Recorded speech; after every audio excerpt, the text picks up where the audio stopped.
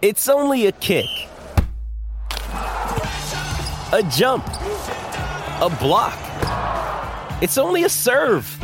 It's only a tackle, a run. It's only for the fans. After all, it's only pressure. You got this. Adidas.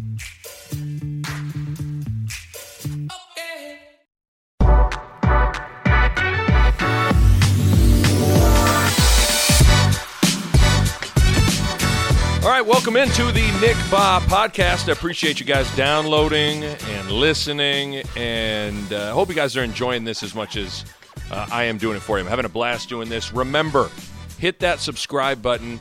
It helps me out, and it helps you out. Helps make sure you don't miss a single episode of the pod.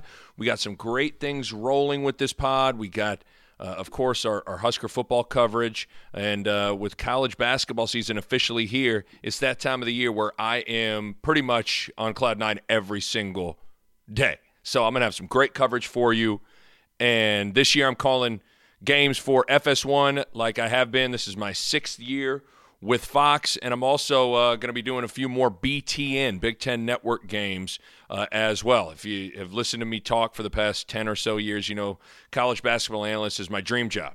College basketball is my favorite sport. So needless to say, I'm beyond excited to get the college hoop season rolling.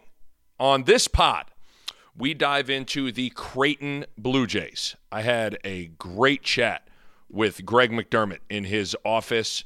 We went through personnel. We went through his thoughts on the team, the season, the schedule, everything. And he was awesome, as he always is. So you guys are going to absolutely love that. But before we get into the Greg McDermott interview, I want to give you my preview of the team and the season as I see it. I feel like I got a really good feel for this program, this staff, this team. I was thinking about it. I've been a part of Creighton basketball and around the program since 2005. I redshirted in 2005 after transferring from Kansas. I played for the Blue Jays from 2006 to 2008. I was a graduate assistant coach for Coach Altman in 2008 and 2009 that season, and have been involved with the radio broadcast and the TV broadcast, both locally and now nationally with Fox, covering Creighton since that 2008-2009 season. So I've been really close to this program for the better part of 15 years.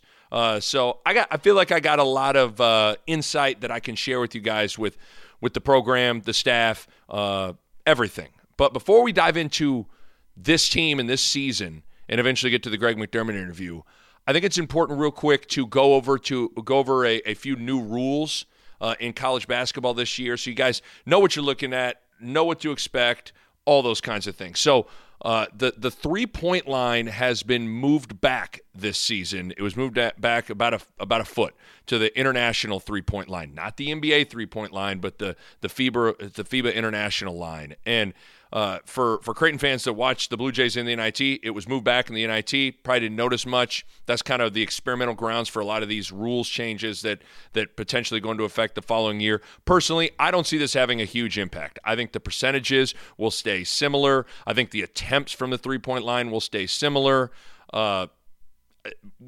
With all that said, I'm fine with it. I'm fine with them moving it back. I think anything to create more space, more real estate on the floor, to get guys driving lanes, to get guys post-up opportunities is good. The bottom line is, even if you're moved back a foot, spotted up from the 3-point line, the defense has to get maybe stretched out just a little bit more. So I'm fine with it, but I don't see it having a huge impact. The only thing that could be interesting early on in the year is because that 3-point line's moved back, you're going to have less room in the corners now.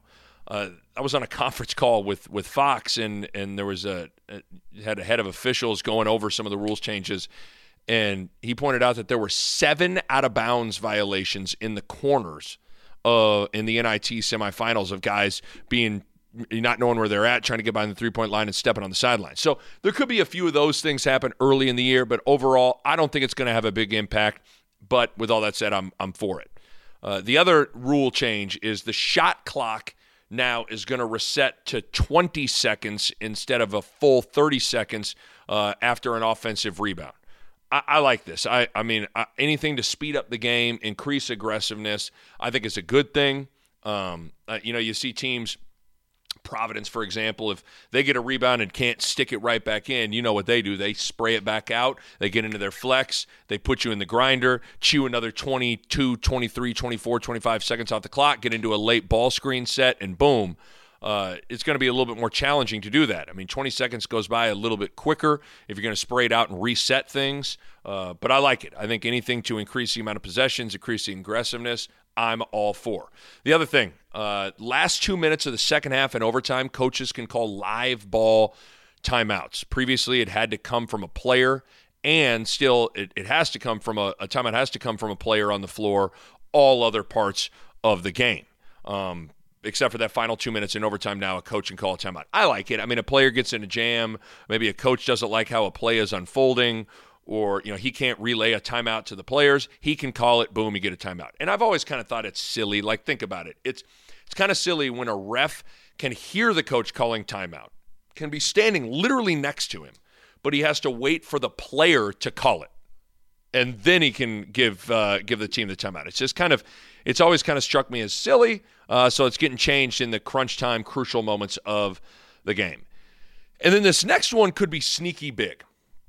So there is a directive from the officials in college basketball to try to eliminate flopping from the game.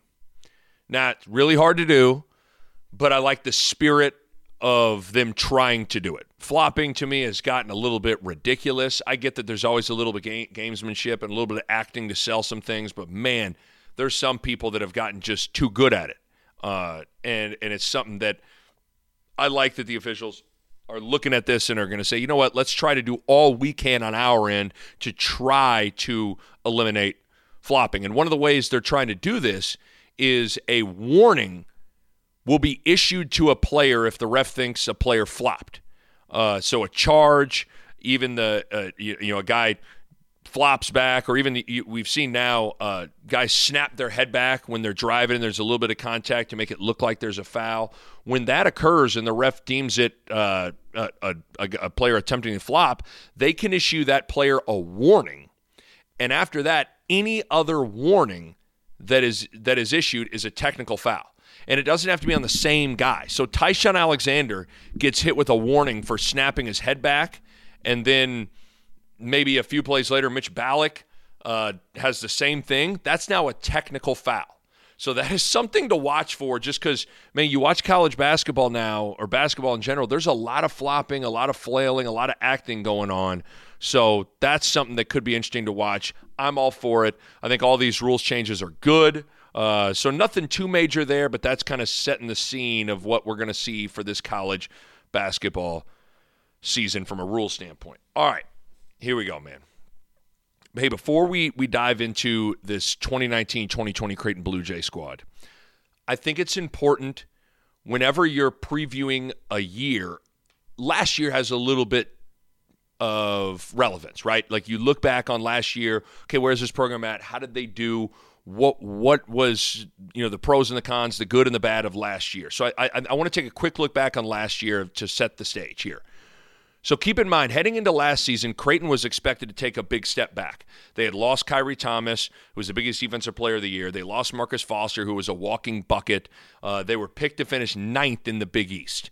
And listen, this team struggled at times last year. They had 2 separate 4-game losing streaks.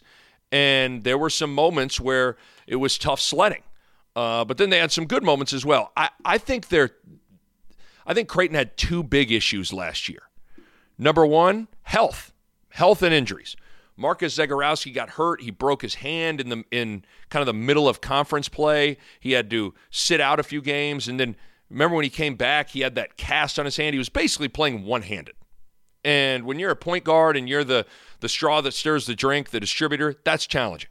Jacob Epperson only played 9 games, had to take a medical red shirt, had surgery on his knee, surgery on his back. That's a 7-footer that has a ton of potential. He missed almost all of last year.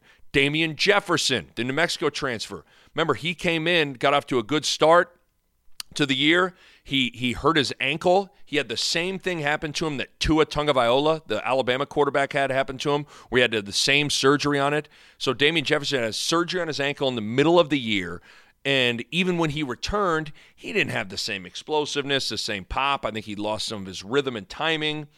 And then lastly, Martin Krampel was coming off his third ACL tear, and I think it took him till about Christmas to kind of find his timing and his rhythm and his flow. So that's a lot to endure with very important players either getting knocked out for the season or knocked out for stretches of the year. It's not to make excuses, but I mean, listen, it's a part of the conversation. So that was the first thing. The second thing to me was Creighton was not good in close games. That really was kind of the what kind of told the tale of the year last year. Because everybody remembers the big ones, but if you really go through it, remember last year in the Gavitt games, Creighton, Ohio State in Omaha, Creighton was right there into the final 4 minutes, lost.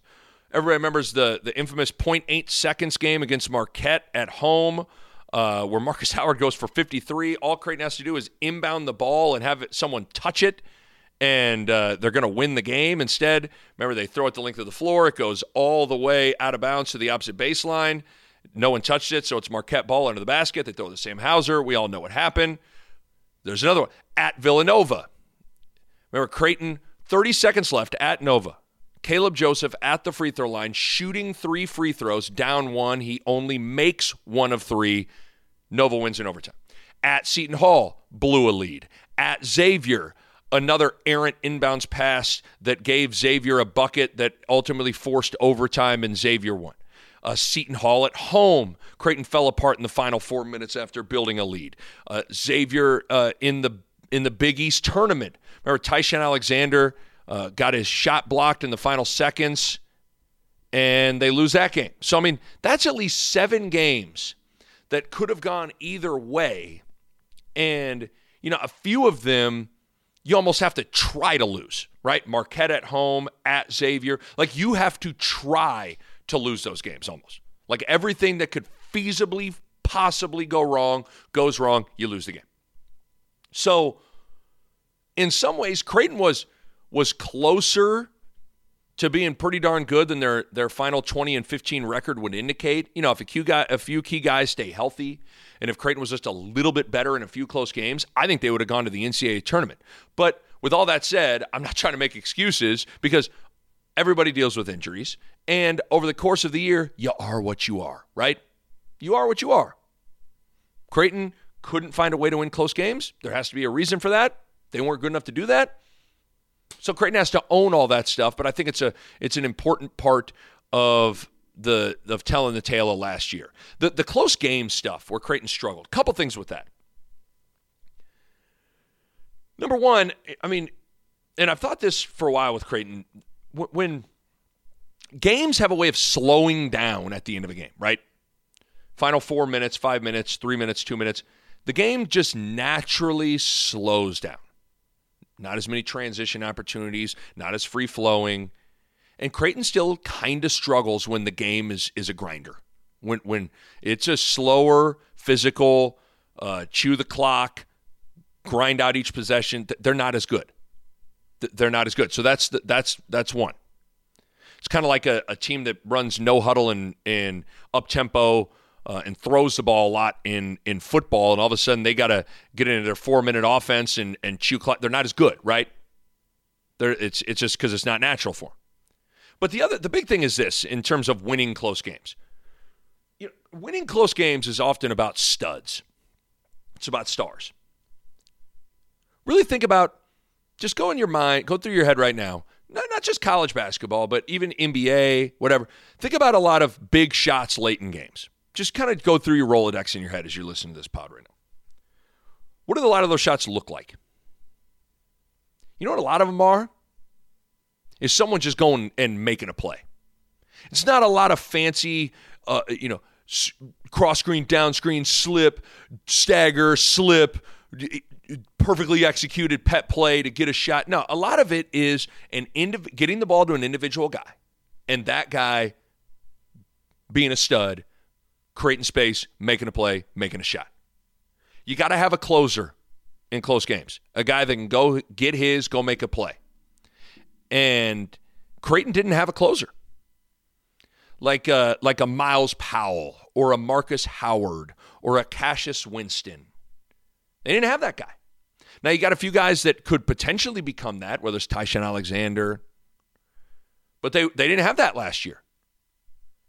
And that was a problem.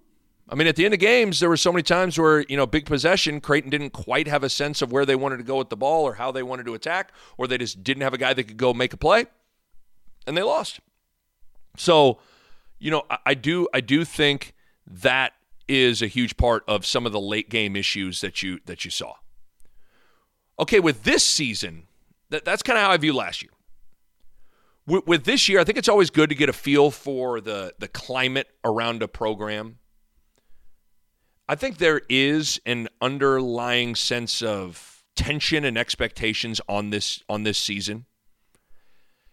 I think Creighton fans are getting a little restless and want to see a deep run in March, which I totally get. I mean, at some point, this program is too good, and Greg McDermott is too good of a coach to not punch through and get to that second weekend of the NCAA tournament. And listen, some of that restlessness with the fan base on not making a run to the Sweet 16 dates back prior to Greg McDermott's arrival here at Omaha. I mean, Coach Altman was great, but he could never get Creighton through to the Sweet 16. So there is that, and I get it. I do. Now, I think in an NCAA tournament scenario where in 40 minutes neutral floor, especially with the game of basketball, you got to be careful about putting all your stock into that and using that as complete gospel on whether or not we think a coach is good or a coach is bad. But at the end of the day, do I understand the fans' frustration with not making a run? I do. Like, I get it. I think if Greg McDermott would be the first to tell you, hey, man, I get it too. And so I do. I think Greg McDermott's a really good basketball coach. I think, and a few bad games in March won't sway me from how I view that. But do I understand the fans' restlessness and frustration with that? I do. And then, there is the other thing, and I don't want to talk about it for too long because at this point, kind of like it is what it is, and you're waiting on the ruling, and I think people can kind of go read about this college basketball FBI thing, but I'm not going to run from it. The fact that Creighton got named in federal court in this FBI college basketball scandal.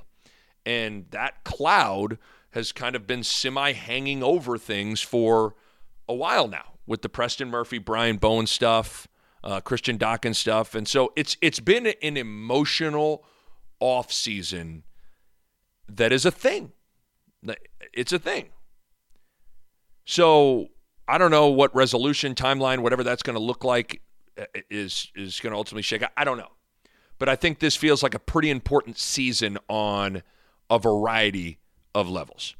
Okay, 2019-2020 Creighton Blue Jays. Let's dive into this team specifically. I'd say I'm way higher on this team than what was spit out with the preseason poll, picking Creighton to finish 7th in the Big East at Big East Media Days. I'd be really surprised if they don't finish better than that.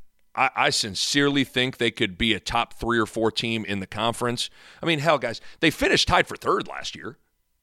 I mean, like, I think there's this idea that they were like, finished 8th, 9th, 10th. I mean, they finished tied for 3rd last year. So I'm higher on this team than maybe others are, but at the same time, the Big East is deep, and there isn't a ton of separation between teams 1 and 2 and teams 7 and 8. I mean, there really isn't. I don't think the top of the league is as good as it's been in years past, but I tell you what, the middle and even the bottom of the league is pretty tough. The Big East returns quite a bit in terms of studs and stars, Miles Powell, Marcus Howard. So, I mean, it's one of those seasons where I think when you get to March and you start looking at that Big East at the Big East standings, I think one game or maybe even 2 could be the difference between finishing 2nd or 3rd and finishing like 7th or 8th. I really believe that. But I do think Creighton's going to finish better than 7th. They do lose Martin Krompel, which is a big blow. 13 points per game. He was a guy that was a really good lob rim threat. He could shoot the 3. He became a really consistent performer in conference play. It is a blow, no doubt about it. But I don't think that loss is as huge of a deal as some others maybe think it is. Like, I think some of the people that are going on paper and picking Creighton to finish 7th are that has a lot to do with it. Because I get it. I mean, you go through these teams, you go, okay, who did they lose? And depending on what that looks like, that can shape things. Don't get me wrong. I like Martin Krampel, but I don't think it's a death blow loss like the way it was losing Marcus Foster or Kyrie Thomas, for example. That's my thought. But there are a few things that are top of mind for me with three things that I really like about this Creighton team. Number one, I love their experience and depth at the guard spot. Tyshawn Alexander, Mitch Ballack, Davion Mintz, Marcus Zegarowski. That's a really experienced group of guards. And basketball, in particular college basketball, it's a guards game. Sorry, big men that are listening to this, but it's a guards game. The common thread, the common denominator behind those elite teams that go to the Sweet 16, Elite 8, Final Four, they typically have 3 or 4 really good guards. And Creighton, I think, has that. So that's number one. Number two, they returned 6 of their top 7 scorers. Experience matters in college basketball, and Creighton brings a ton back, which is good. That's kind of the model now, the Villanova model, the Michigan State model, the Kansas model of getting guys that hang around for a handful of years and you're experienced. Creighton's got guys that played a lot of basketball together. They returned 6 of their top 7 scores. I love that. And then finally, number 3, and I sometimes I feel like I'm on an island on this. I think really highly of Marcus Zegarowski, Creighton's point guard. I believe in that cat. I think when push comes to shove, he's the most important guy on the team. I don't know if he's their best player. Tyshawn's really talented, but I think who's their MVP? I think it's Marcus Zegarowski. And to be good in college basketball, and in particular with this system, you got to have a great point guard. You got to have a guy that can play fast, make good decisions, get in pick and rolls, get downhill, get in the lane, score, flip up, lobs to the rim, spray it out for threes, take care of the rock. And Marcus Zegarowski is all those things. He's got a lot about his personality and his game that I like. I think that cat is special. So I think that's the thing that I also like. Here are my concerns for this team. Number one, size and the 5 spot. Creighton is not a very big team, and they got dramatically smaller with the news of Jacob Epperson's injury in mid-October. Jacob broke his leg a few weeks ago in practice and is out for the foreseeable future. Sounds like it was a really nasty leg break. Ugh. Think like Kevin Ware, Paul George type thing. And I think the injury to Jacob Epperson is a big one. I really do. I thought the guy, Epperson, had a chance to be special, and I thought he would be able to alleviate the void left by Martin Krampel.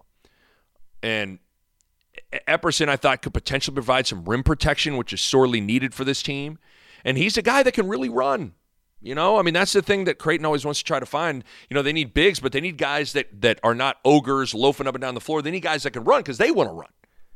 And in this system, you got to have a guy that can run, and you got to have that lob element that puts pressure on the defense when they get into the half court and start doing their, the ball screen action that puts the help defense in a pick your poison situation.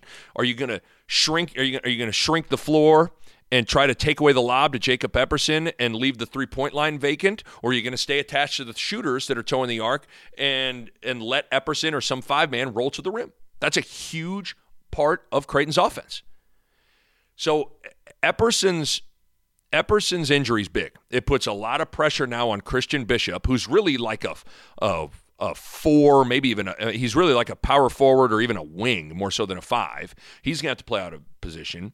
And then it puts a lot of pressure on the grad transfer Kelvin Jones as well to be really, really good. I will say this, though, real quick on this Epperson injury, because I don't want people to go buy whiskey and just say, oh, God, this season's going to be terrible. The injury to Epperson, while I think it's a big blow, I always think a way to gauge how big of a blow a injury is I want you to think about what the essence or identity of a team is, and then if one player getting injured changes the essence or the identity of the team, then it's an impactful injury. Jacob Epperson, while it's an impactful injury, it doesn't really change the essence of Creighton's identity. Not like, remember last year, a couple years ago, Maurice Watson, that's a big injury because it changed the essence of their identity. I mean, ultimately, Creighton as a team is, they're built on transition, pace, threes, they're guard-oriented. All that doesn't change. But what it does is it makes everything harder. Your margin for error shrinks, puts more pressure on making threes each night because you may not get as many easy baskets. And take it from me, as a guy that played basketball, 7-footers make life easier, man. They're 7 feet tall. Like, they get rebounds, they're long. So the injuries is big, in my opinion. So that's that size in the 5 spot. Really, I could have lumped my next concern. I could have lumped to just all the front line, but the 4 spot, outside of the point guard spot, I think the 4 is the most important position in Greg McDermott's offense. You need a guy that can pick and pop and is versatile and can score. Think of Doug McDermott. Think of Cole Huff. Heck, even think about Ethan Wragge, because that guy, the way he could pick and pop and shoot was a lethal weapon. Hashtag Danny Glover on the basketball court. I mean, he was great. But so you got to have a guy that is versatile and can score at the 4 spot, but also can defend and hang in there on defense. Creighton has had to go small and play Mitch Ballack at the 4, which is tough, because basically he's a shooting guard. And you're giving up a lot on the glass and in the paint on D. And you're having to switch a bunch of things that get you into even worse matchups, and things get messy from that point. Now, I do think Denzel Mahoney, the Southeast Missouri State transfer, could be huge for Creighton in this spot. Now, he doesn't become eligible until December, until second semester, but he's a really important guy that could be important for that power forward spot. But the 4 is kind of to be determined, and that could be a little bit of a concern. And it kind of goes back still. Everything's this domino effect of that Epperson injury, where Creighton's going to have to be a team that plays small. They're going to have to embrace that, but nevertheless, the forward spot is a concern. My third concern, and this could change, and it needs to change, but right now, like when I take a step back and I look at Creighton's roster, and this is just my opinion. Sometimes I look at Creighton's roster right now, and Creighton to me right now has a roster full of good players, but I'm not sure they have a great player, like a Miles Powell, Marcus Howard type dude. Their depth is tremendous, and they are all good. They're not going to trot anybody out there that you're like, man, we just got to survive these couple of minutes with this dude out there. No. But Creighton needs Tyshawn or Mitch or Marcus or maybe even Denzel Mahoney. Like, they need to become stars if you want to talk about making a run in March, finishing in the top 2 of the Big East. You need one of those guys to become a stud. And last year, I thought Creighton, they had a lot of good players. Don't know if they had a great player. And then my last concern is probably the number one thing that has plagued, because, a lot of those concerns were with this team, but this is more of a program systemic thing. The number one thing to me that has plagued this program is toughness. Creighton really needs an infusion of toughness in a variety of ways. Like, I think a part of their inability to win close games or finish the season strong can be traced back to that. Finding some teeth in their defense, getting stops, grinding out wins. The game has a way of slowing down in March. And Creighton struggles a bit, like I told you earlier, when it gets slowed down and it's ugly.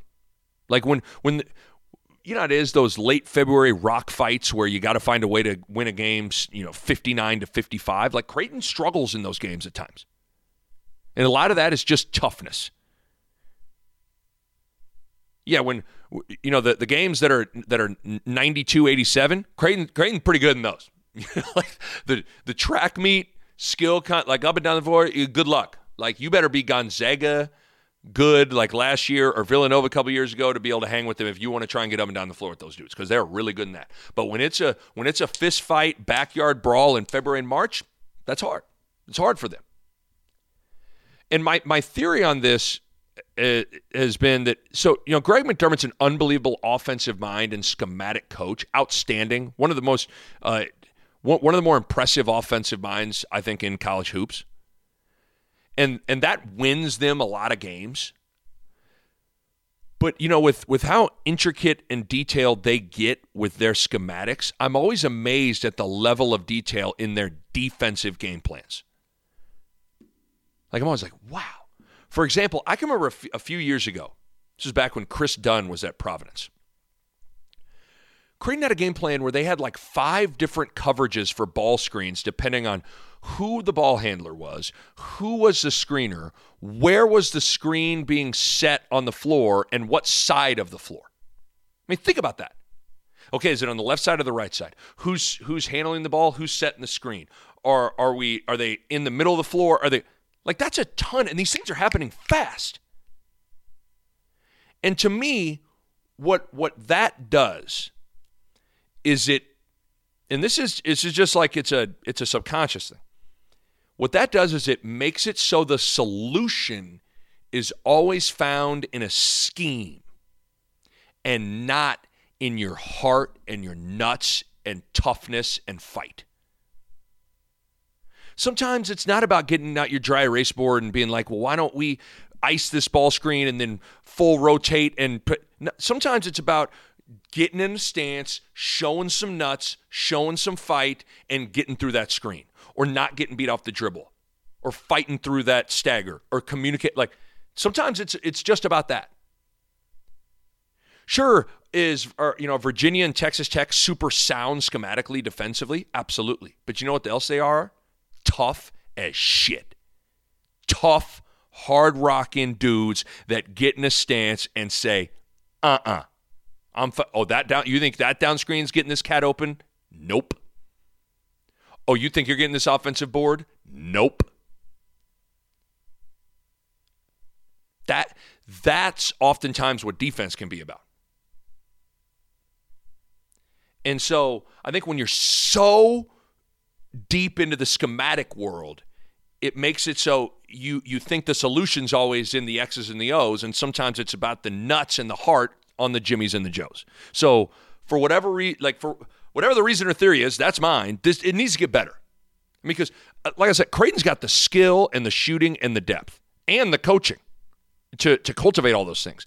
I think the big key ingredient is toughness. So with previewing a team, you read any like preview magazine, a big part of previewing a team is going through their personnel. Now, I did this with Greg McDermott, and it's really cool to get his thoughts, but I kind of wanted to go through all of Creighton's guys and give you my take on some of these dudes, especially some of the newcomers. Because I think that's a huge part of getting a feel for how a team's going to be, is getting a sense of the personnel. So I'm going to go through the roster real quick here. Ty-Shon Alexander, we all know him, man. I mean, made an enormous jump from his freshman to his sophomore year. He increased his points per game average by 10 points. I mean, that's significant. I mean, you can make a case he was the most improved player in the conference. And he had a big summer. He was on the Team USA Pan Am team that was coached by Kevin Willard and Ed Cooley, which is important for his confidence and improving. He went to Chris Paul camp, which is an invite-only camp. And I was told he was an alpha dog and was one of the better players in practice on that Pan Am USA team. And I was told he was impressive. Now, these guys got to be more consistent. He's a little hot and cold. And that can be even in games. He can be one of those guys that can not make a shot for 15 minutes and then score like 12 points in 3 minutes. And so he's got to find a way to find some more consistency. But, man, the tools are there. He can be a really good player. Now, I do think Marcus Zegarowski being on the floor and healthy for the entire year will help Ty-Shon Alexander a bunch, because Zegarowski can just kind of spoon-feed him shots so he doesn't have to hunt as much. But consistency is the big thing with Ty-Shon Alexander. Mitch Ballock. First of all, love this guy. He's about all the right things. He's unselfish. He works his butt off. I just like Mitch Ballock a lot as a person and as a player. Now, honestly, sometimes his issue is that he's almost too unselfish. He's too good of a guy. Because there are times he needs to be more aggressive and more assertive. Like there's the famous Larry Brown anecdote to Danny Manning before the 1988 national championship game of there's a fine line between selfishness and responsibility. It is It was Danny Manning's responsibility to take a bunch of shots, be aggressive, all that stuff. Right? And sometimes I think Mitch Ballack fears that, like, oh, if I attack too much, shoot too much, I'm being selfish. Well, it's like, listen, man, you're a great shooter. It's your responsibility to let it fly. And so the guys, I mean, he set a Creighton record last year by making 11 threes versus DePaul. I mean, I don't care if you're playing pickup, man. You make 11 threes in a game, like, impressive. I wish he would be more aggressive and more assertive because he's a really good passer. He's got a great feel. He's got a great IQ. His issue at times, I've told you in my concerns, is he has to slide over and play the 4 spot, which makes him a nightmare on offense because, I mean, you got a guard that can stretch out and shoot the floor, shoot the ball on the floor. But then it's a problem on defense because he's either undersized and he's having to, battle in the paint and on the glass, or Creighton's having to switch 1 through 4 and they get caught in bad matchups. But, obviously Mitch Ballack would be much more effective just playing on the wing and being way more aggressive offensively. He's had a big summer. He's worked hard on beating guys off the bounce, because guys, they're going to run him off the three-point line. He's going to have to be able to get in the lane and make some plays. He's much more capable off the bounce than the white guy shooter label that people would throw out there for guys like me, I think Mitch Ballack's going to have a great year. And he needs to be more aggressive. Marcus Zegarowski, I told you, I really like this cat, man. I'm a big believer in him. I think, and now I don't want people to spit out their drink if they're I think he's got a little Fred VanVleet in him. I think he's got he plays at that pace a little bit. He's got that calmness to him. I think he's Creighton's most valuable player because it's hard to find point guards who can kind of do it all. And he can't. He can pass. He can shoot. He can get to the paint. He's solid on defense. And the other thing I like, he's got this intangible, steady, calm demeanor to go with it. Doesn't get too high. Doesn't get too low. Doesn't get too rattled. His issues last year was he missed 3 games with a broken hand and then came back and played in a cast and was essentially playing one-handed. That's really hard. He was a unanimous choice for all Big East freshman team. I think the big thing for him is health. He got hurt last year, and then he had to have surgery on his hip during the offseason. So he missed 4 or 5 months during the offseason. That's a lot of time. So it could be kind of a slow process for him when he gets rolling this year. But as long as he stays healthy, I think he's going to have a big year for Creighton. Davion Mintz, another guy that's banged up. He's got an ankle issue. In fact, he's going to be out for a couple of weeks here to start the season. Bad high ankle sprain. Chose not to have surgery. And, those are the types of things that you never know how much they're going to linger. Certainly something to keep an eye on. But Davion Mintz has played a ton of basketball. He's that guy that I have to imagine every other Big East team is like, Mintz is still there? Jeez, how long has that guy been there? I think he played with Korver. He's a dude that's been around for a long time, but he's rock solid. He can score. He is he's a guy that's much better when he doesn't have to think about running the team. He can just think about scoring. That's why Marcus Zegarowski is super important. So, Mintz can just run the floor and think about be in attack mode and being aggressive. I think he emerged as a solid defender on the ball last year, and that's who he needs to be, those two things. Aggressive, foot on the gas, offensively, defensive stopper. This is a guy that's been through the wars. He's battle-tested, played in a couple NCAA tournaments, played in the Big East championship game in Madison Square Garden against Nova. He's seen quite a bit. He needs to be Mr. Rock-solid, steady. And again, he's a guy that can score. And I hope he's all about team success. I have no reason to believe otherwise, but he did test the NBA waters. He came back.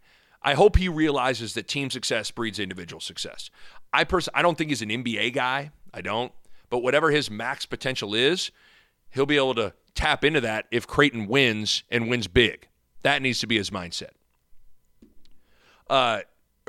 We talked about Epperson. Again, hurt, brutal broken leg, out for a long time, big loss. Another guy who's got a boatload of talent and potential.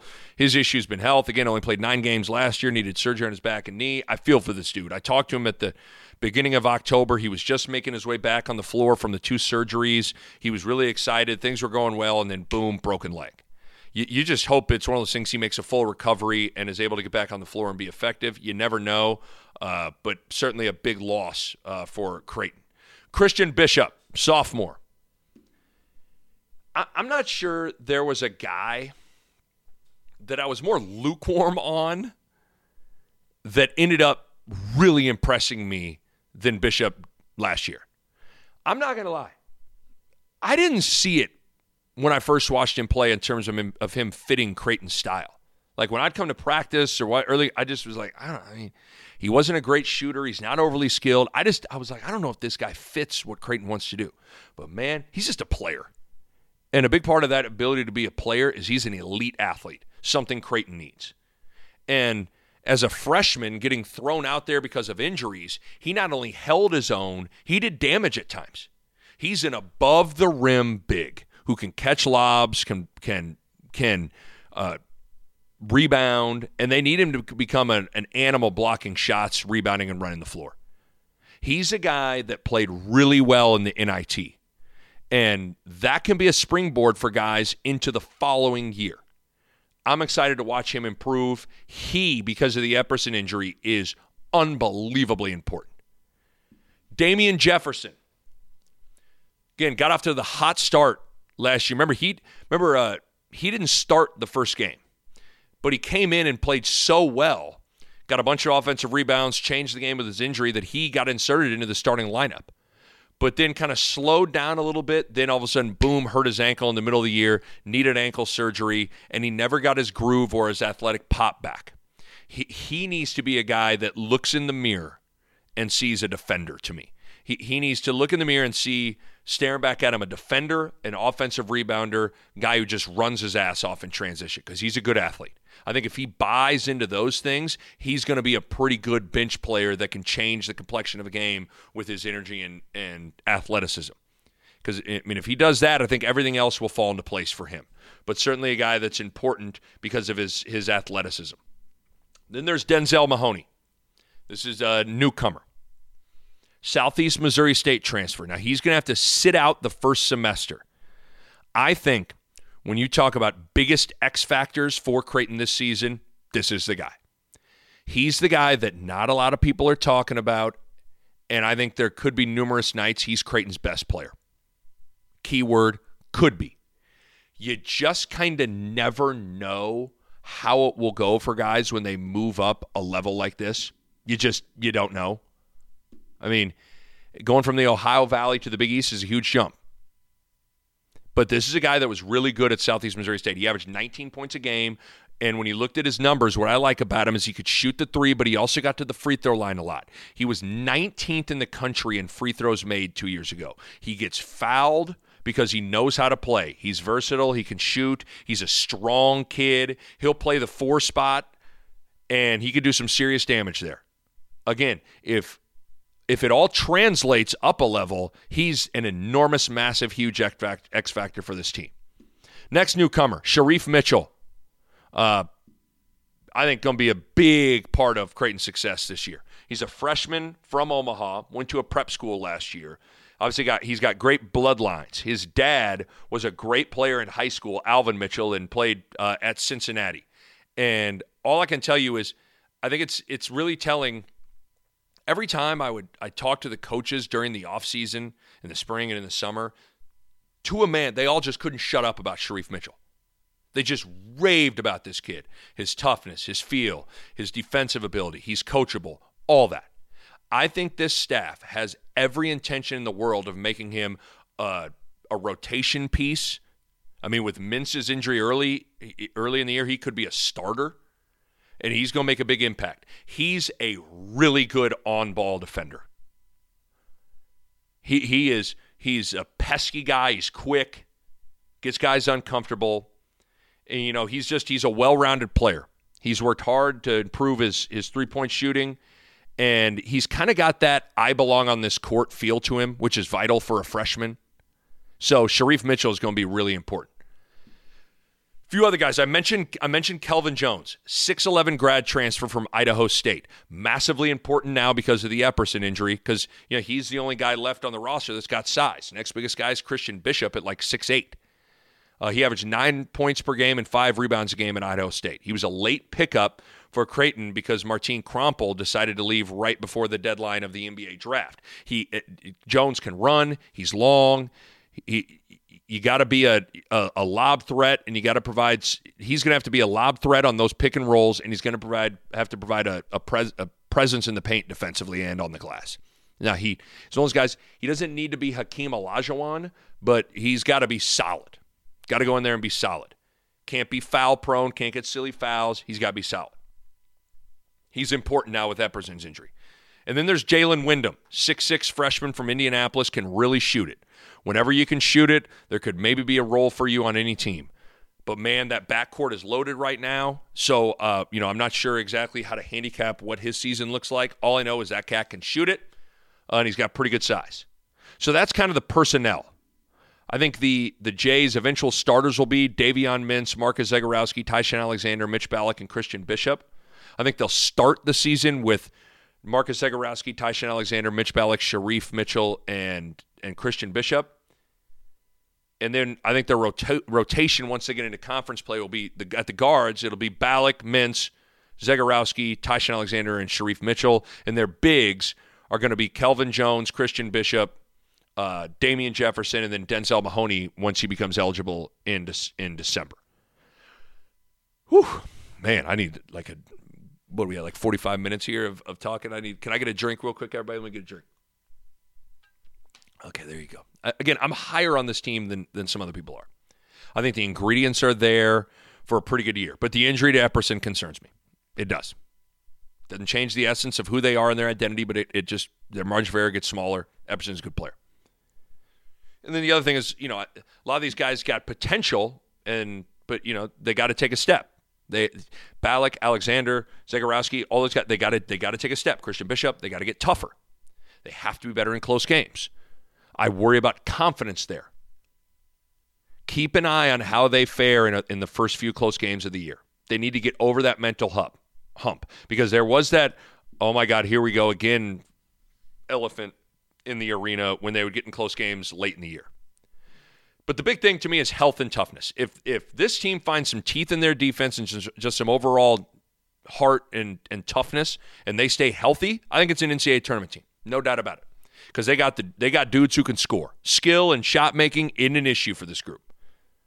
So we'll see. It's a really interesting, unique season on deck. I think they can make the NCAA tournament, and after that, we'll see. So there you go. That's my thoughts on Creighton. I think the schedule sets up to be an interesting one. You're at Michigan in the Gavitt games in game number 2. Juwan Howard, first big test as a head coach. You got a tournament in Vegas where it's a pretty good field of Texas Tech, Iowa, and San Diego State. Creighton hosts Nebraska and Oklahoma, and then they're at Arizona State right before Christmas. So they're going to get tested in particular those 6 games right there. Should be fun. Can't wait. Going to be really, really fun to see this group go out there and see what they can get done this year. All right, enough of what I think. Let's get to the head man, the big man himself, Coach McDermott, Greg McDermott. Was able to sit down with him face-to-face in his office and get his thoughts on a variety of things. Personnel, this year, the offseason, what they worked on, the new rules, his thoughts on being picked 7th, all those things. Really good stuff with Greg McDermott. Here's my conversation with Coach Mac. I don't know, Mac, how often I've really been in this office here. We're sitting in your office. We're taping this on October 30th. Is this the final piece where you bring the recruits and their final goodbye? Like, is this couch right here where you are giving the big sales pitches? This is a closing room right here. Yeah. This is it. A lot of recruits will take their photo in front of that, the wall with the arena. Yeah, that's a crowd shot, and sometimes hold the Naismith trophy that's sitting over to our left here. Right, So you got the Dougie Trophy. It's a pretty good room. It is a pretty good room. What's this time of year like for you? Do you get anxious? Do you get nervous? What's it like for you? Because you've done this for a while now. I just think as a head coach, you never totally feel like you're ahead of schedule. It's like, that game's coming and we have a lot to do. And, Coach Huss actually said to me in practice the other day, we had a pretty good practice. We still had about 20 minutes to go. And I said, I really want to get to this press stuff, or do you think we should cut it? And he said, I think we should cut it. We have more time before a real game than you think. And I said, the first year you're a head coach, call me on October 30th. Tell me if you feel that way. Right. So it's just, we've got some new guys that have to learn some things, and those reps are so important. But at the same time, being fresh going into the season is critical as well. Okay, I want to take a quick look back, and then we'll talk. I want to go through a lot of your personnel, but real quick, new rules. 3-point line move back. Dealt with it in the NIT a little bit, and then you have the shot clock resetting. Those are probably the two biggest ones. Do you think we'll see a big change? We'll see. I didn't feel like the 3-point line impacted us considerably in the NIT, and I think what it does, it makes it maybe a little more difficult for a marginal shooter. I don't know that Mitch or Tyshawn or Marcus are going to have any trouble with that line because they shoot a lot of shots behind it anyway. I think that the reset of 20 seconds after a foul or an offensive rebound, I think the challenge is going to be with the shot clock operator more than the team. Yeah. But, in practice we've noticed, like, you have to get going. You can't really get an offensive rebound, get everybody reset, put the ball into your arm, call a play. Like, it's time to go. So I think that'll impact it. It will be interesting with some of these new flopping rules. Yes. They're going to give a warning. Guy bobs his head when he's being guarded, off the dribble. Guy flops on a charge or on a post situation. There's one warning, and then the next time it's a technical. So how they're going to interpret that, especially early in the season, I think you're going to see some of it early. That'll be head scratching, and hopefully we can clean that up as quick as we can. Now help me out, because I was sitting through some conference calls yesterday and listened to some officials talk about this. So if any flop warning goes for, so if let's say Tyshawn gets a flop warning and then Marcus gets another one, that's a technical, right? Yes. It's not like it has to be two on Tyshawn. You get one warning, and yeah. And essentially, I also think it's. If my understanding of the rule right, it's almost like a delay of game warning to that player. Okay. So, Marcus gets one in the first half, and then there's 5 minutes left in the game, and one of our guys grabs the ball out of the net after we make a shot and kind of holds it and then flips it to him, and they blow the whistle to call a delay of game. They shoot a one-shot technical. So, I'm hopeful that the officials will be really careful and maybe use some communication early in the season, like, hey, you had a head bob back there when you were dribbling the ball, and that like guy a warning of the warning, like, hey, next time I'm going to have to give you a warning, right? So just to try to clean it up. And we had a couple situations in our scrimmage against Missouri. One got called, so we're able to talk about it, look at it on film, and make sure our guys understand that at least by rule that's what they're supposed to call. More new strength coach. How has your new strength coach helped you guys? Jeremy Anderson is, we brought him on as a consultant in our strength program, and he has been terrific. I think he played college basketball, was a guy who had 4 or 5 serious knee injuries and lower leg injuries during his career. So he's obsessed with assessing the body and trying to eliminate as many weaknesses in your body as possible to reduce the risk of injury. Obviously, you're playing a fast-paced sport. You're never going to take that risk away. But, our guys love him, and I think most importantly, they feel better. I think he's been able to spend a lot of time on the recovery portion after practice, the day before practice, really working those muscles to get them ready. So I don't know that we'll see the long-term effects for a few years, but I've been very, very impressed with him, and most importantly, the guys are really happy with him. When you take a look at last year, you could kind of boil things down to a few plays in close games and health. I mean, Marcus getting hurt, even Teeny working his way back with his ACL, probably didn't find his groove until December. DJ gets his ankle. Tyshawn missed a game. But nevertheless, you weren't able to get over the hump in some of those close games. When you guys, as a staff, look back on last year, did anything new jump out to you?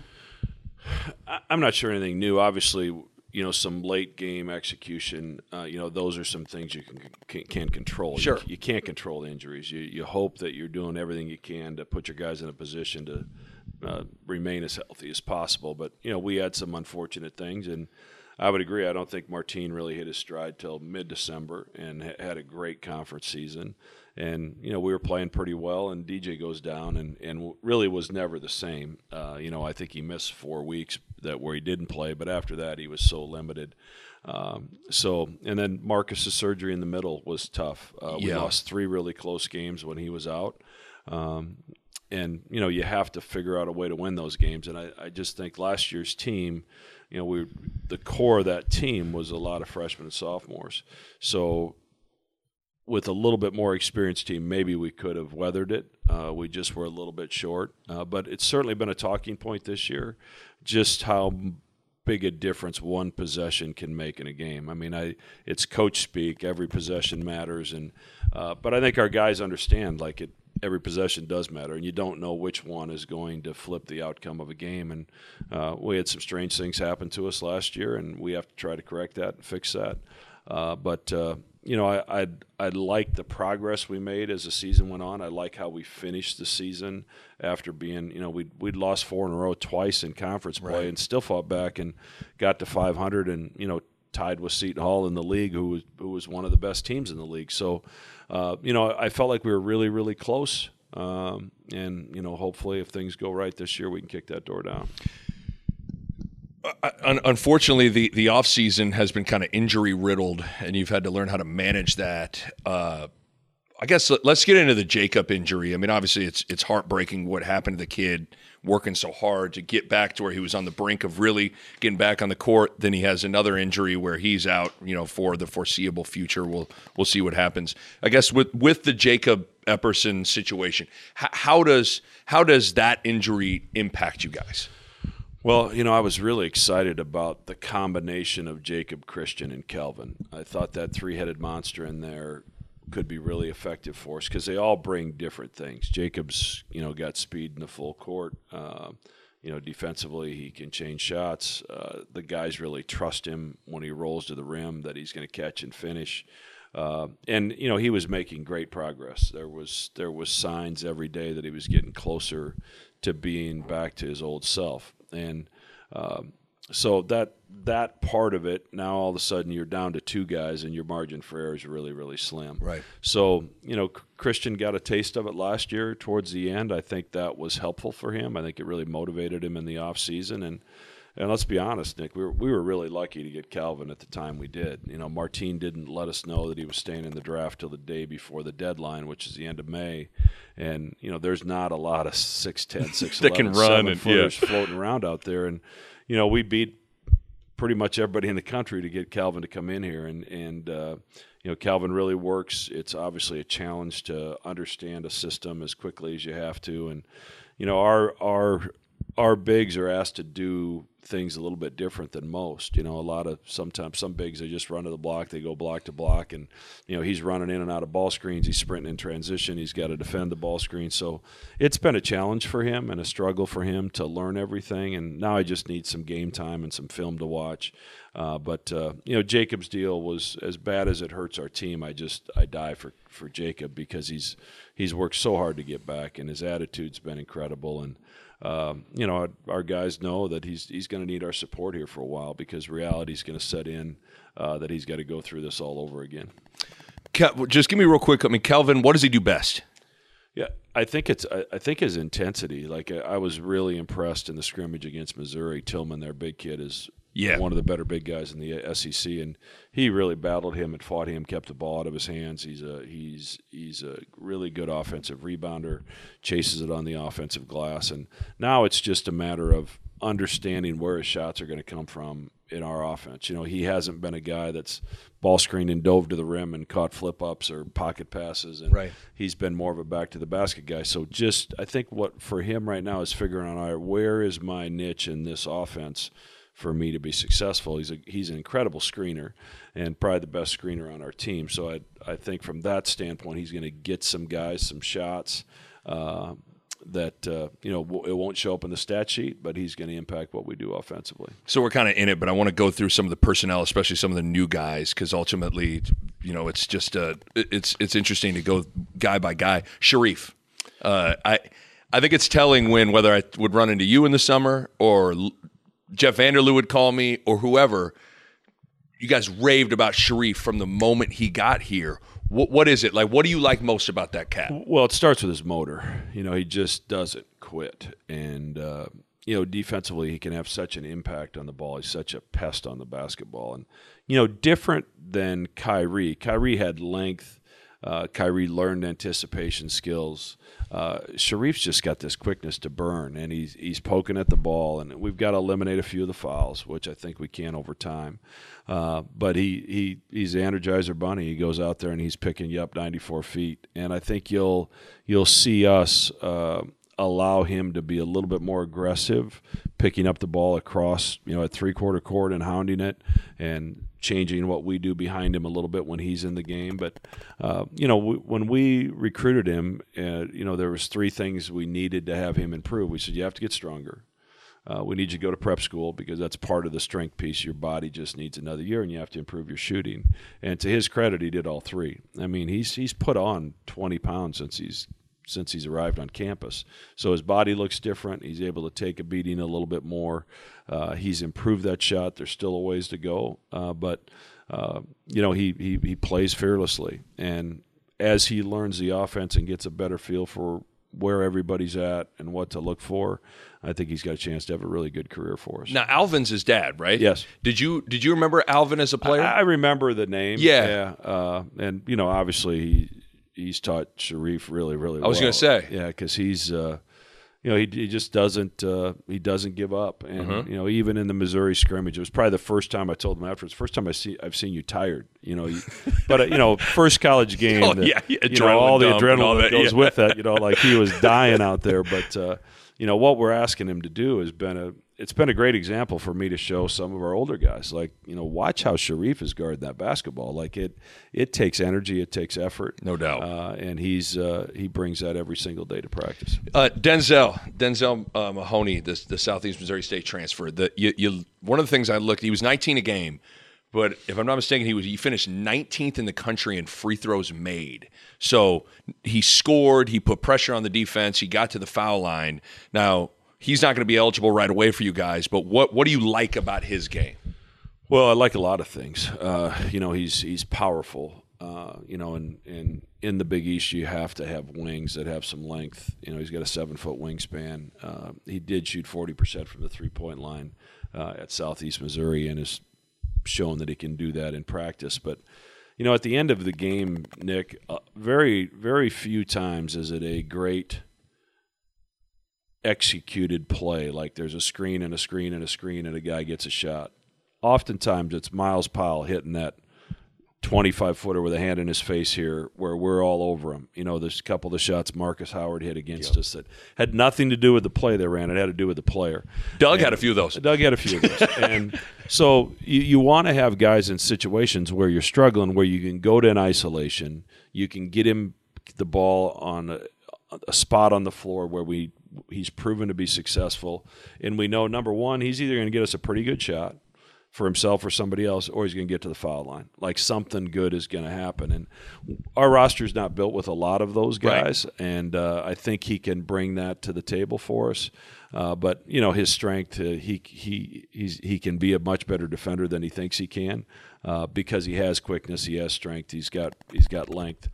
So he will change our team, and it's been interesting. I haven't had a guy that's become eligible this semester for a while. How much do you play him with the top group? How much do you play him against the top group? Like, you want to make sure he's up to speed on what you're doing, because once you get into game preps and games, it's really hard to get those reps where you're just working on you as much. So we've used him a lot with the top group, and obviously when he becomes eligible, he's going to play a huge role on this team. Jalen Wyndham, he's 6'5", big-bodied guy too. Can shoot it. has been through practice. At this point, we stat all the live 5-on-5 portions of practice. He's shooting it better from the 3-point line than anybody on the team, and that says something when you think about some of the guys that are out there with him. And he's oftentimes been with the second group, so he's being guarded by guys with a little bit more experience. So he can really make shots. He did some good things. He was really thrown into action at Missouri because of our injury situation with Davion and DJ out. So he played 19 or 20 minutes, took care of the basketball, made the right passes, didn't shoot it great, tried to compete defensively, but that's his challenge. Is most freshmen like, all right, how do I figure out this defense? How do I guard quickness? Where am I supposed to be off the ball? And when am I supposed to stunt? And the communication that goes with that. And I think that's where he's behind. Now, having said all that, given our current situation with Davion out and DJ still not fully back to health, I think he'll be able to play this week. But we're going to need some guys off the bench that haven't played before, and he's one of the guys that's going to have to step up and get an opportunity. Let's get to a few of the guys that I'm sure make you feel better when your head hits the pillow at night with this year. And let's start with Tyshawn. He played in the Pan Am Games from Team USA. Went to Chris Paul camp, so he's had an active summer, and it was 10 points per game is how much he increased his average from his freshman to his sophomore year. So you always love to see guys that feel like he's getting better and better and better. But what is that next step for him? Because he was a little inconsistent at times last year. Had a couple big games, but a couple of times where he'd kind of struggle a little bit. I think it's exactly what you said. Hopefully the next step is consistency.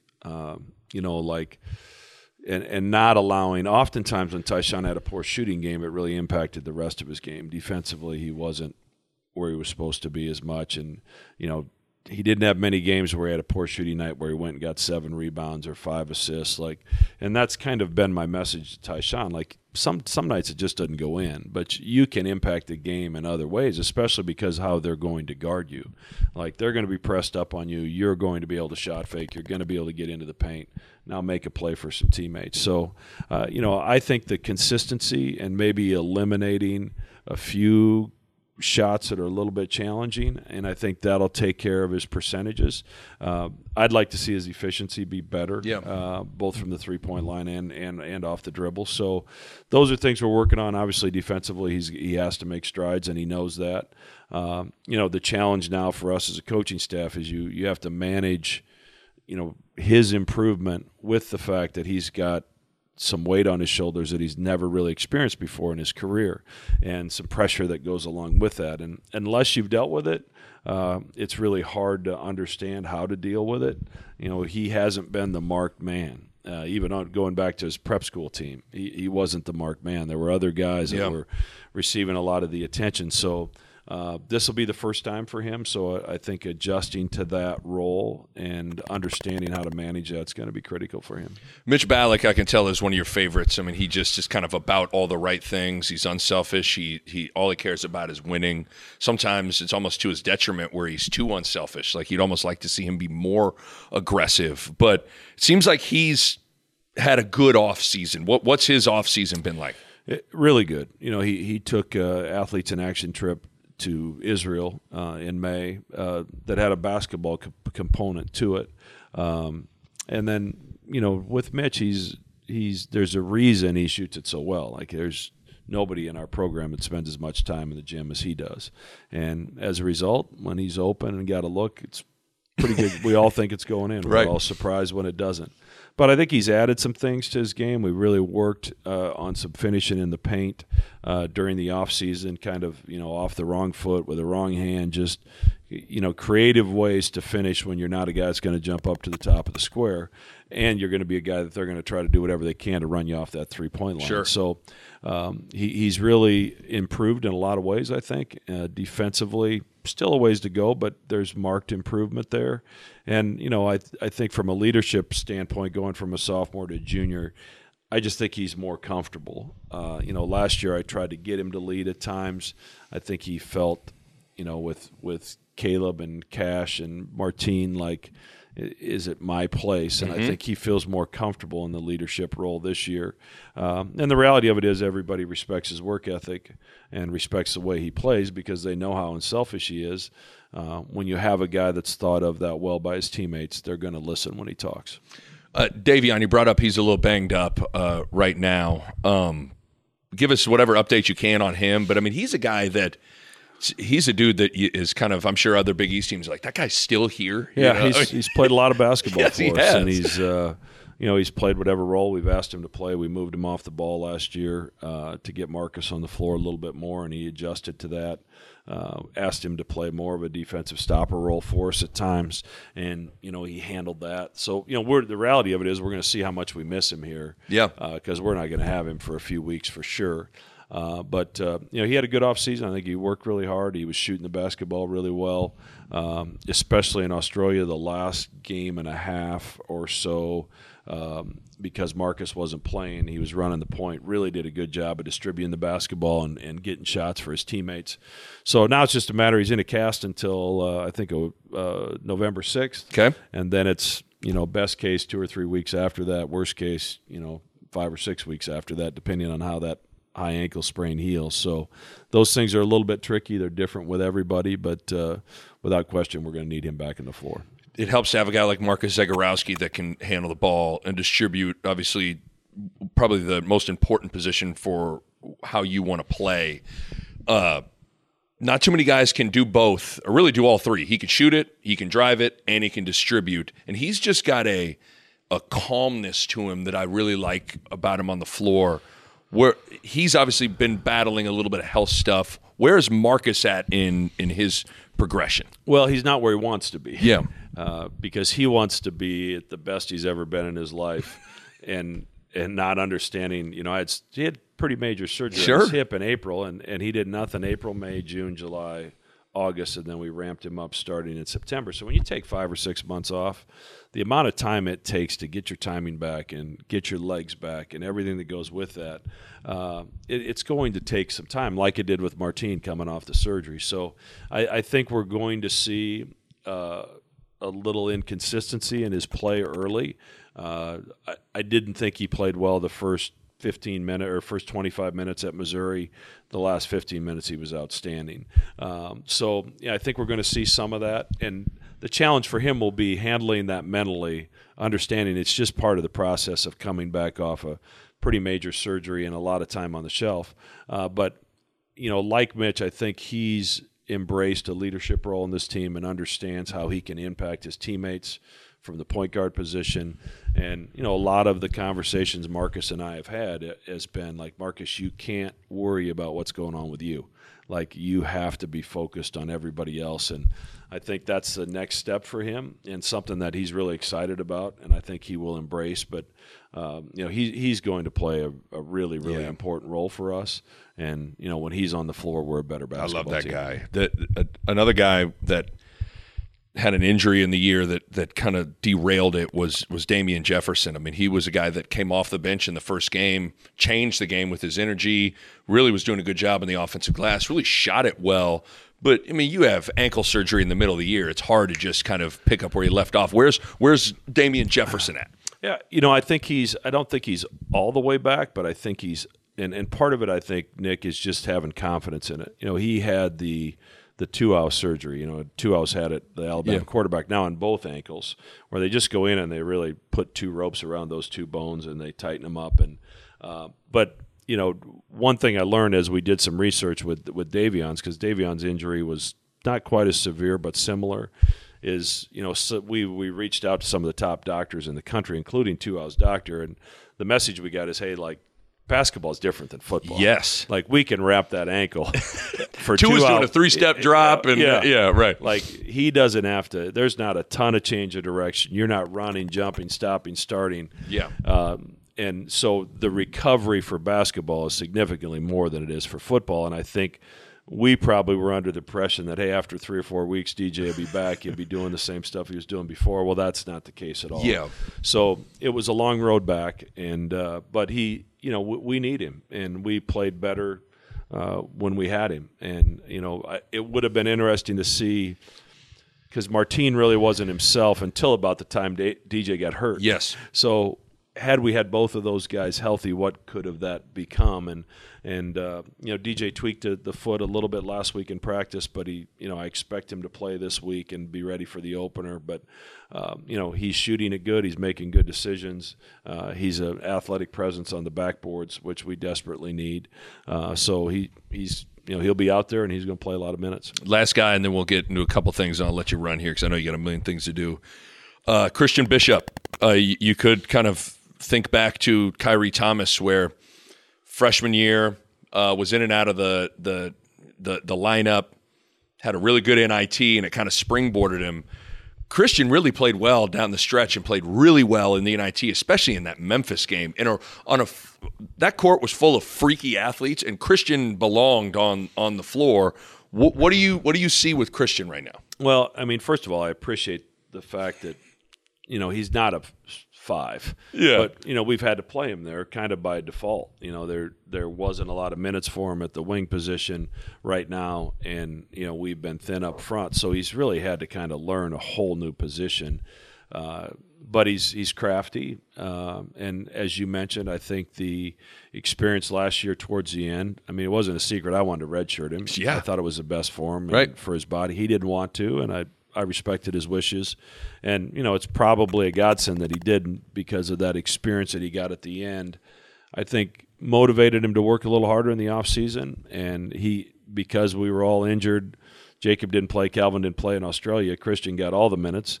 One game he had 8 fouls, as a matter of fact, in Australia. But, he got to play a lot of minutes and got to play through some mistakes. And the last game had 25 and 8 or 9 over in Australia against some pretty big guys up front. So he's going to play a lot of minutes for us. The challenge will be, understanding. It took Martin into his third year before he defended ball screens consistently like we wanted to, and he became one of the best in the country at doing it. Christian's not there yet. He can do it for periods of time. We just got to get him to do it all the time.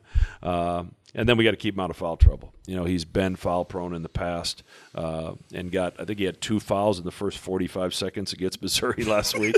So, we just have to clean that up. Sure. And the message has been you have to eliminate the foolish ones. You're going to get some because you get caught up in a fight on the backboards or in the post, or you get a charge because you're being aggressive. So you can't get a reaching foul and a rebound 90 feet from the basket. You just can't do it. So, but he's developed. He's gotten better. He's shooting the basketball better.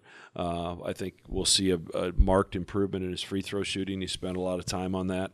And he's crafty enough that he gets fouled a lot. Yeah. I'm excited about the year that he can have. And it's the reality of it is as disappointing and as bad as the whole thing sucks about Jake, when something like that happens, it presents an opportunity for someone else. And, Christian is going to be the beneficiary of that along with Kelvin. They're going to have to play a lot of minutes, and they're going to have to be good minutes for us. Picked to finish 7th. It's an interesting – you can make a case for a lot of different teams. They return a lot of guys. That's kind of been the MO. You guys have exceeded expectations every year. Picked to finish 9th last year. You finished tied for 3rd. How do you see that? I never pay a lot of attention to it, and when I have to submit a ballot as well, and I had a hard time coming up. It's hard. Seton Hall returns a lot, obviously, but they also finished 9, and they finished the same record as we did in the league. So, Villanova's got some pieces back. They got some talented pieces coming in, and then you just start going down the line, as you said. Georgetown returns a bunch, Xavier returns a bunch, we return a bunch. Marquette, even though they lost the Hausers, they. Kobe McEwen, the transfer from Utah State, we recruited him, really, really talented.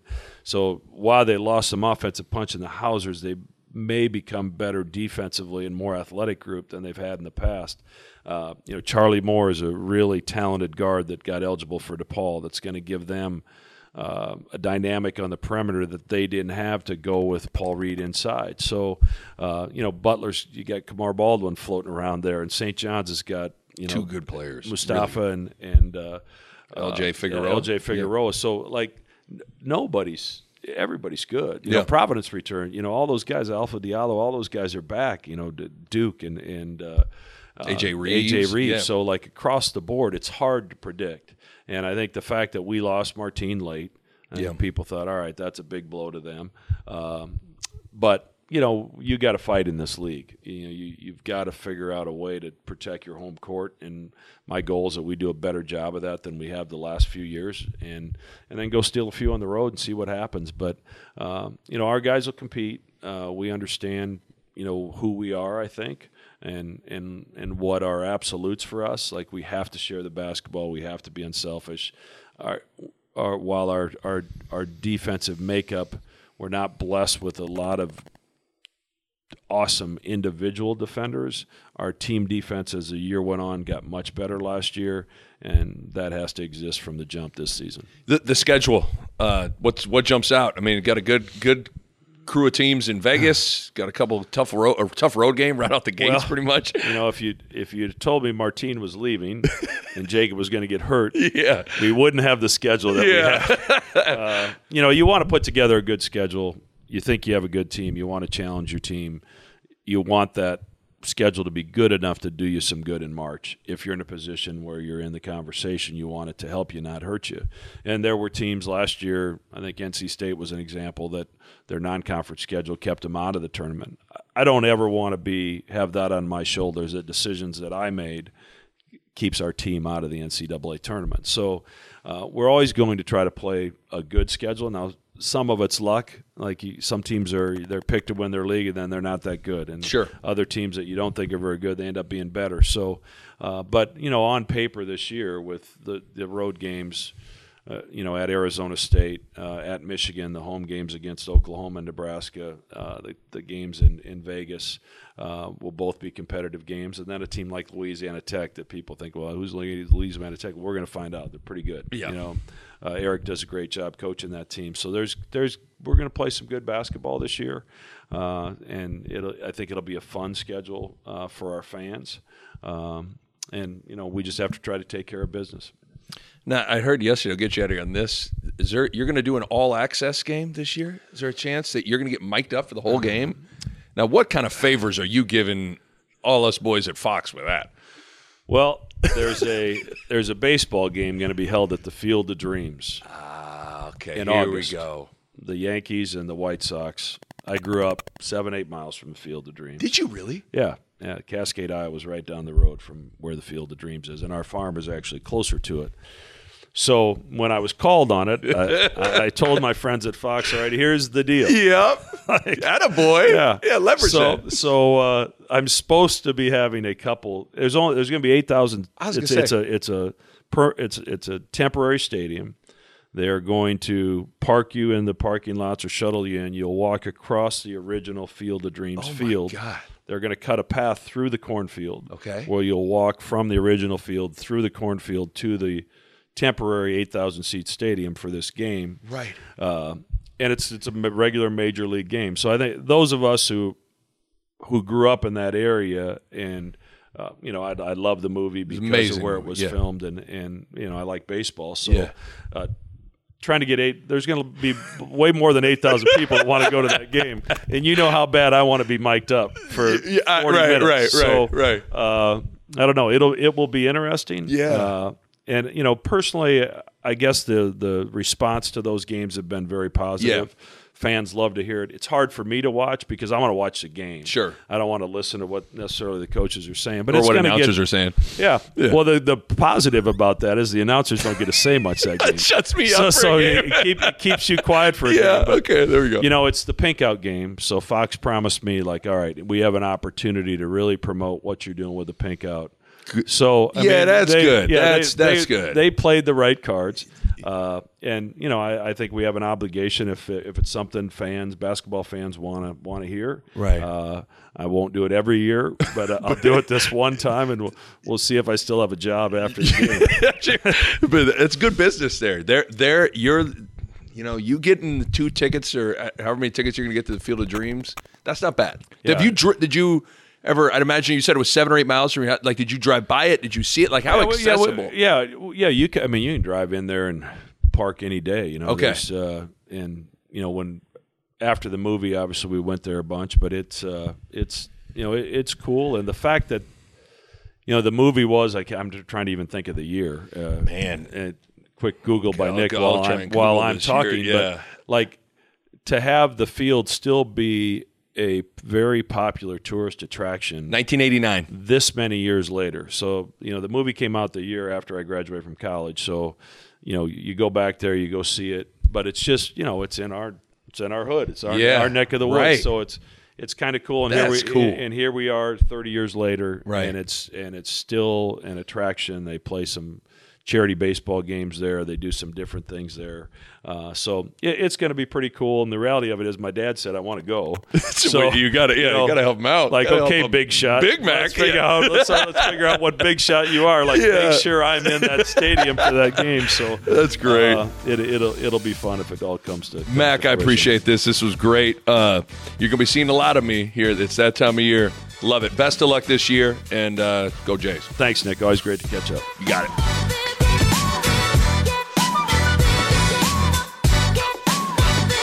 A Parkville Media Production.